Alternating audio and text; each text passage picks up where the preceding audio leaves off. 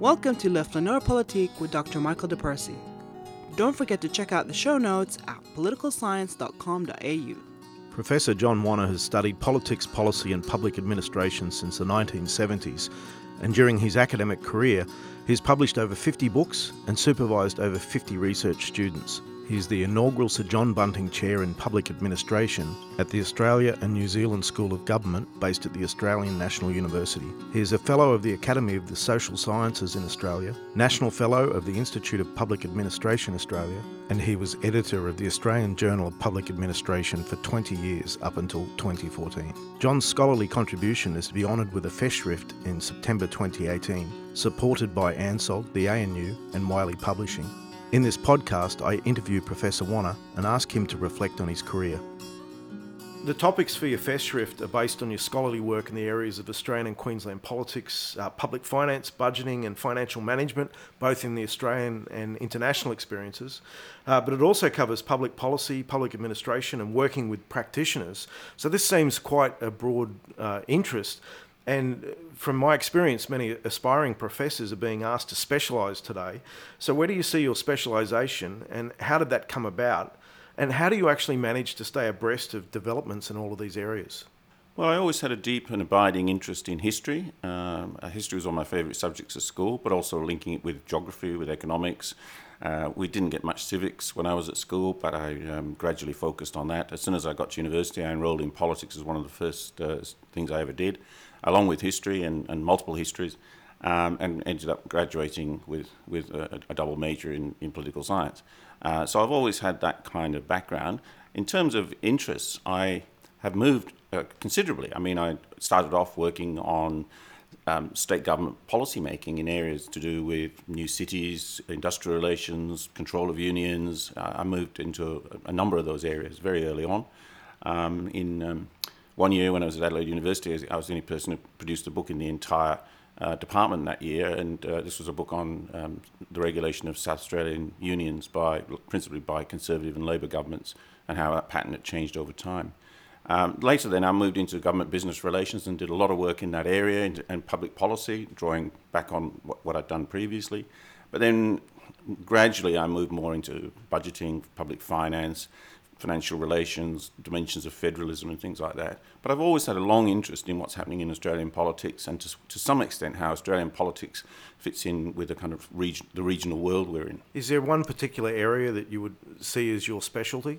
I'd see my two specialities as being a broader coverage of Australian politics, largely from a qualitative perspective. I'm not that much into quantitative, and sometimes I think there's not that much that quantitative stuff can tell us that we can't always see by just looking and observing politics as it's happening. And the other one would be in areas of public finance, particularly on the government expenditure side. So on the finance and budgeting, how did your interest in that happen? And you moved into the international arena for budgeting and public finance. What sort of experiences have you learnt from internationally? But also, how did you get into this area? Well, two accidents really in terms of the budgeting. When I was in South Australia as a postgraduate, I was working with some of the unions at the time, and the South Australian Public Service Union was wanting to make a budget submission. They were new in those days, as the late 70s, and they approached me when I was at Adelaide University if I could help them to make a budget submission. Now, I didn't really know what that meant at the time. They approached me, so it meant I had to go back and read 4 or 5 budgets. I had been reading budgets for the New Cities program, so I'd been looking at some Commonwealth and state budgets in terms of where money was going, but I hadn't really read a state budget at that point in time. So I had to read the budget. I had to go through the last 3 or 4 years, work out what the changes, what was happening, where there was scope, and how a union would put together a budget case for either more staff or more staff to frontline and things like that. And we gradually put a budget submission together over a period of about a month. I put that on my CV. When I arrived at Griffith University, Peter Coldrake was involved in a collaborative exercise looking at changes in state policy making, and he got the short straw doing government budgeting. He knew not much about it and said, "John, you'd worked on a budget in South Australia, you can come and help me." So I did most of the empirical work, and then we wrote the chapter up together. And so those accidents kind of got me into that. Then I framed a research ARC proposal with John Forster, and we were lucky enough to get that. That was in the mid-90s. And around the same time, I'd been meeting Rod Rhodes, and he brought us into brought the Griffith people into the Hollow Crown project, and I did international government budgeting in that book. And so that broadened me both into some national level budgeting. The ARC was Australia and Canada compared, and how their budget systems were similar and different, and what the consequences were. It was called the efficacy of public finance at the time, public financial management. And so I moved on there. From then, I've probably done about 6 books in the area of international budgeting, mainly realizing that because it's a highly complex world, you have to draw on national experts who know their own system, and often it's in a different language than English, of course, and then draw them into a common analytical frame so that we can have some comparative assessment across many countries. And we've tried to pick countries, big, small, presidential, parliamentary, ones that are performing well, ones that haven't performed as well. A number of the more senior participants in your Festschrift have commented on your ability to speak to both academic and practitioner audiences, and how important your work in this space has been. Yet traditional researchers tend to focus on just the academic audience. So how important is it to engage with practitioners, and what inspired you to synergise this theory and practice in your work? And is the academic reward system causing trouble for the sort of research and engagement work that you favour? Oh, absolutely. I speak to 3 audiences really, and I've done that so deliberately. It's not accidental.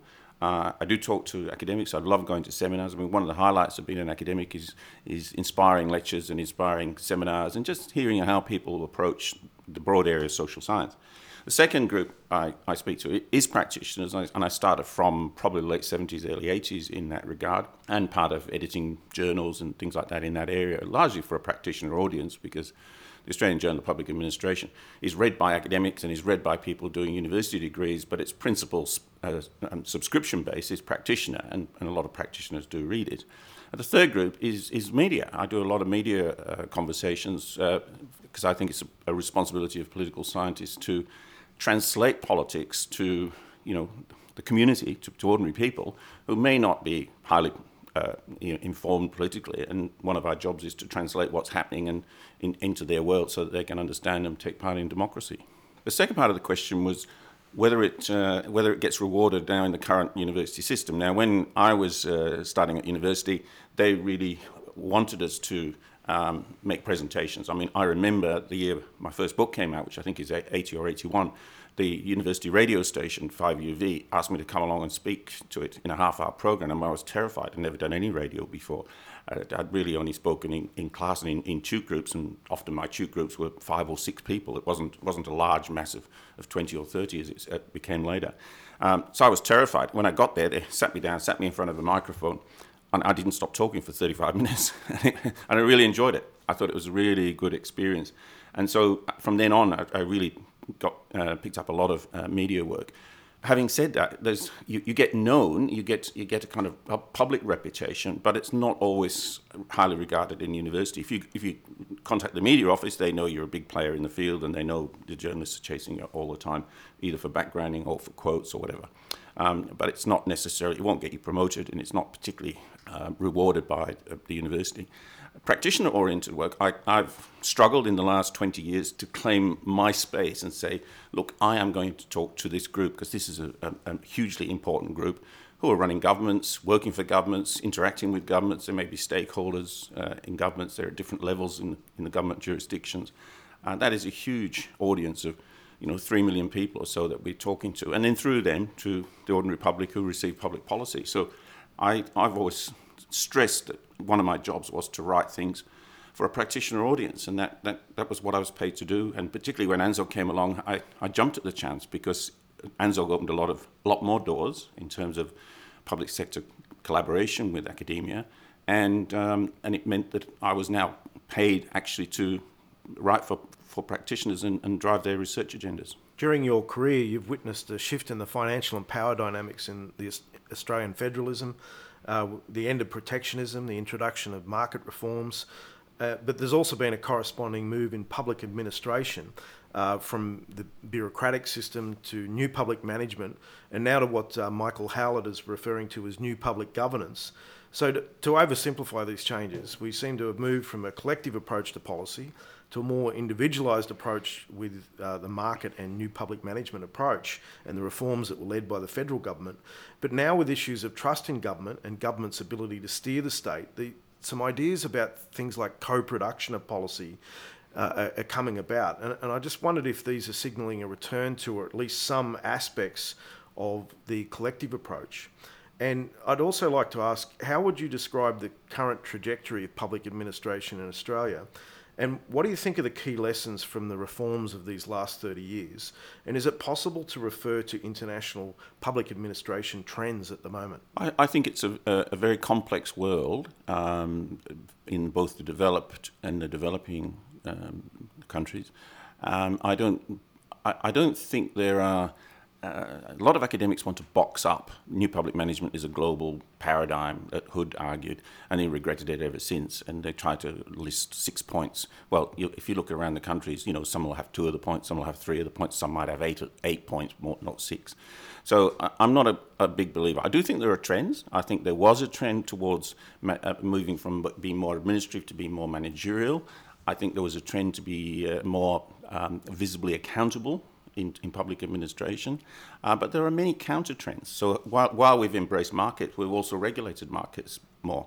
While we've asked public servants to be more strategic, we've also continued to underscore their formal accountabilities, which often limit how far they can be strategic or experimental or pioneering. So I think there's lots of conflicting trends. When we wrote the Hollow Crown book, which was looking at the hollowing out of the state, which was very much in vogue in academia, and you could find many academics who would go to conferences and say the states are all being hollowed out. When we looked empirically at 5 major developed nations there, we found very contradictory trends. In some areas, the state had relaxed controls and moved out of an area or vacated an area, and there was some hollowing out. In other areas, the state had developed its capacities and developed its strengths quite considerably. Particularly in the area I was looking at in the budget process, there was a lot more top-down aggregate controls, a lot more fiscal discipline coming through the systems than there had previously been. And one of the main reasons for that was political will, but the other reason was IT and the digitalisation of government meant that they had instantaneous information and so could control much better by realising when things were getting awry or becoming hard to manage. In one of your recent books edited with Andrew Podger, Sharpening the Sword of State, you looked at the delicate balance between the public interest in promoting change and capacity enhancement across the public service from an international perspective. To what extent have these reforms improved policy outcomes? Are the changes a result of learning from experience? But also, what can we learn from the international experience? And what does the future look like for capacity building in the public service? Well, I think we've changed, and remember, sharpening the sword of state is sort of East Asia and Asia Pacific region. And the countries in that area have largely changed the way the public service works. They're now having far less lower level officers. Some of them are moving away from a career service. A lot of them are moving beyond simple on-the-job training and to high-level training. So if you take Singapore, there is an enormous emphasis on very high elite training, recruiting elites, maintaining their elite position, and then using them very strategically in managing government for the benefit of Singaporeans.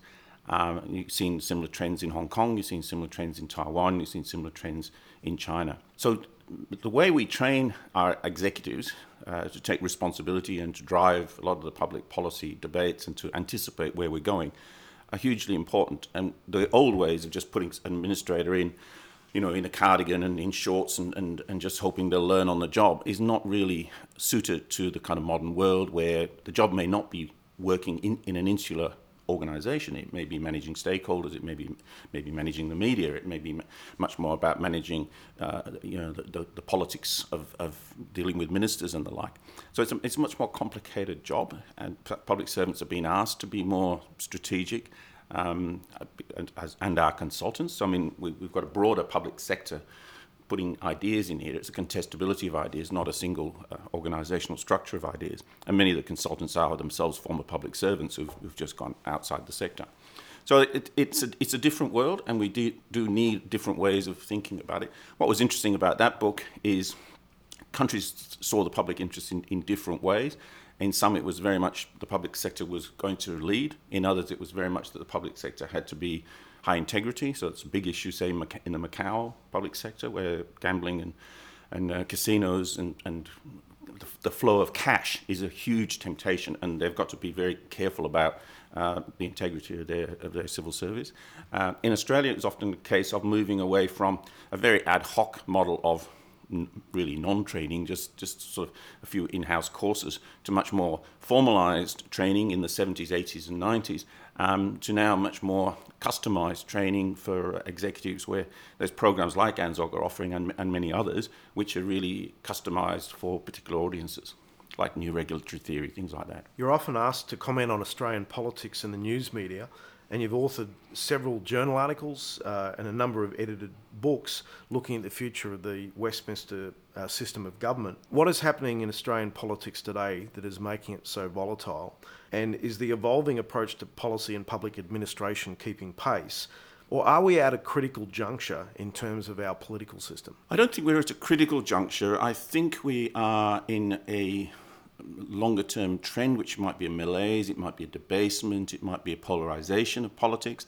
And remember, although our politics is polarising between the major parties and also between the major parties and other new wannabe parties, like One Nation, on many issues, the politicians are fairly similar. I mean, we've got white sliced bread politicians on both sides, and they're fighting like mad and arguing as if there's massive ideological differences between their positions.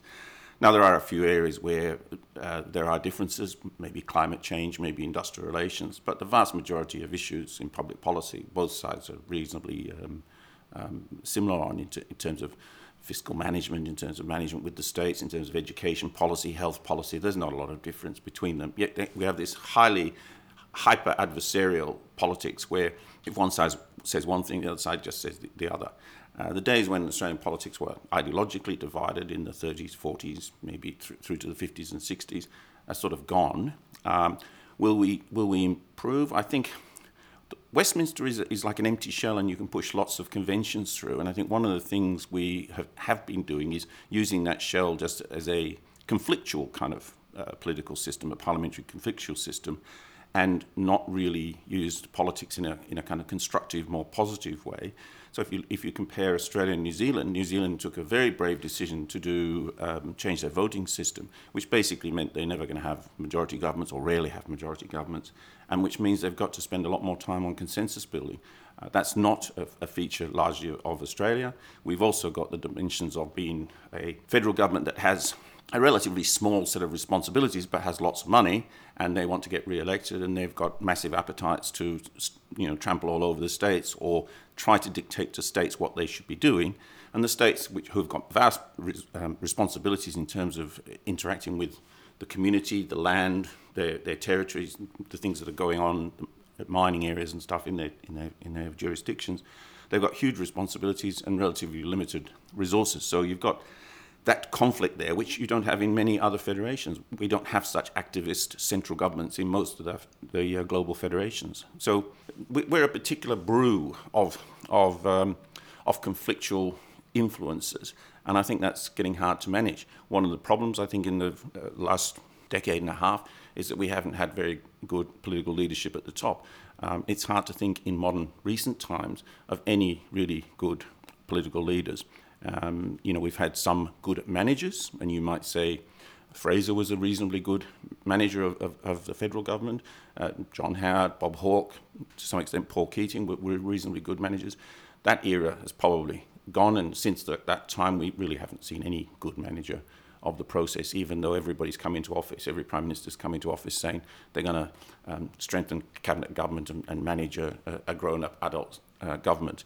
They've all let it slip through their fingers because they're so tempted by all these other conflictual influences that we haven't seen good government for many years now. Looking back on your career, what are the most memorable experiences And do you have a particular maxim that you would offer to aspiring scholars? The most inspiring thing for me was really inspiring teachers when I was at university. I had some really great lecturers and some really great teachers at high school as well.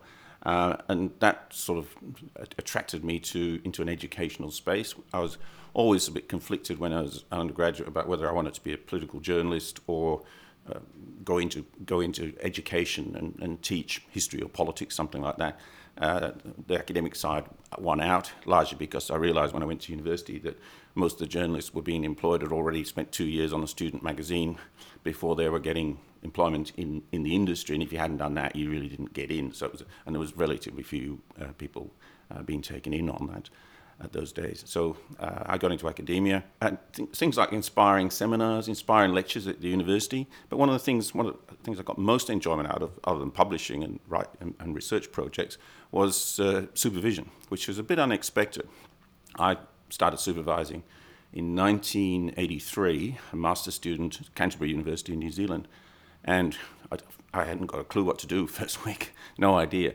And we learned. His name was Philip Shane, he's still around, and we worked out together how we were going to kind of supervise his project. And I was still doing the final year of my PhD. I still hadn't submitted my PhD. And I learned by looking at who I'd worked with, and people like Doug McKechnie, Bob Catley, people like that, Bruce McFarlane, Graham Duncan. There was a whole people who've been significant. Bill Brugger at Flinders as well, Dean Jensch. There's a whole series of people who were significant for me, who I'd learnt from, and I tried to put that back. And I think very quickly I became a kind of good supervisor, and I got a lot of enjoyment out of helping mould and shape people's theses. I didn't expect that to be the case. I expected I'd get more enjoyment out of writing, which I do. I get a lot of enjoyment out of finishing things and writing. It's an achievement. It's an output. If I haven't written something in a month or so, I'm starting to kind of get itchy feeling and think I need to get something out. I need to be communicating, need to say something. It doesn't matter whether it's in the newspaper, it doesn't matter whether it's in a grey literature magazine, it doesn't matter whether it's something for the conversation, or it doesn't matter whether it's an academic article or book or chapter or editing. I think all these are good contributions. And a maxim? I don't know. I mean, I think I'm not a big believer in maxims. I mean, I've always tried to be conscientious and work really hard and try and get on top of things so I know what I'm talking about. I think a lot of academics get into areas where they don't know the limitations of their own research and thinking, and they make broad generalizations which, when you actually start to analyze them, fall apart. And I think, to be a little bit cautious, a little bit skeptical, a little bit questioning. Speaking truth to power is one of the things that political scientists are meant to do. And I think that's, it's important. And what we're talking about is often what our politics is about. The discourse is also part of the political environment, and I think it's important to keep participating in that it doesn't just get hijacked by certain groups, that other voices get in there as well. Professor John Wanna, thank you. It's a pleasure, Michael. I'd like to thank Wiley Publishing and the editorial team at the Australian Journal of Public Administration for the encouragement to do this podcast. Thank you.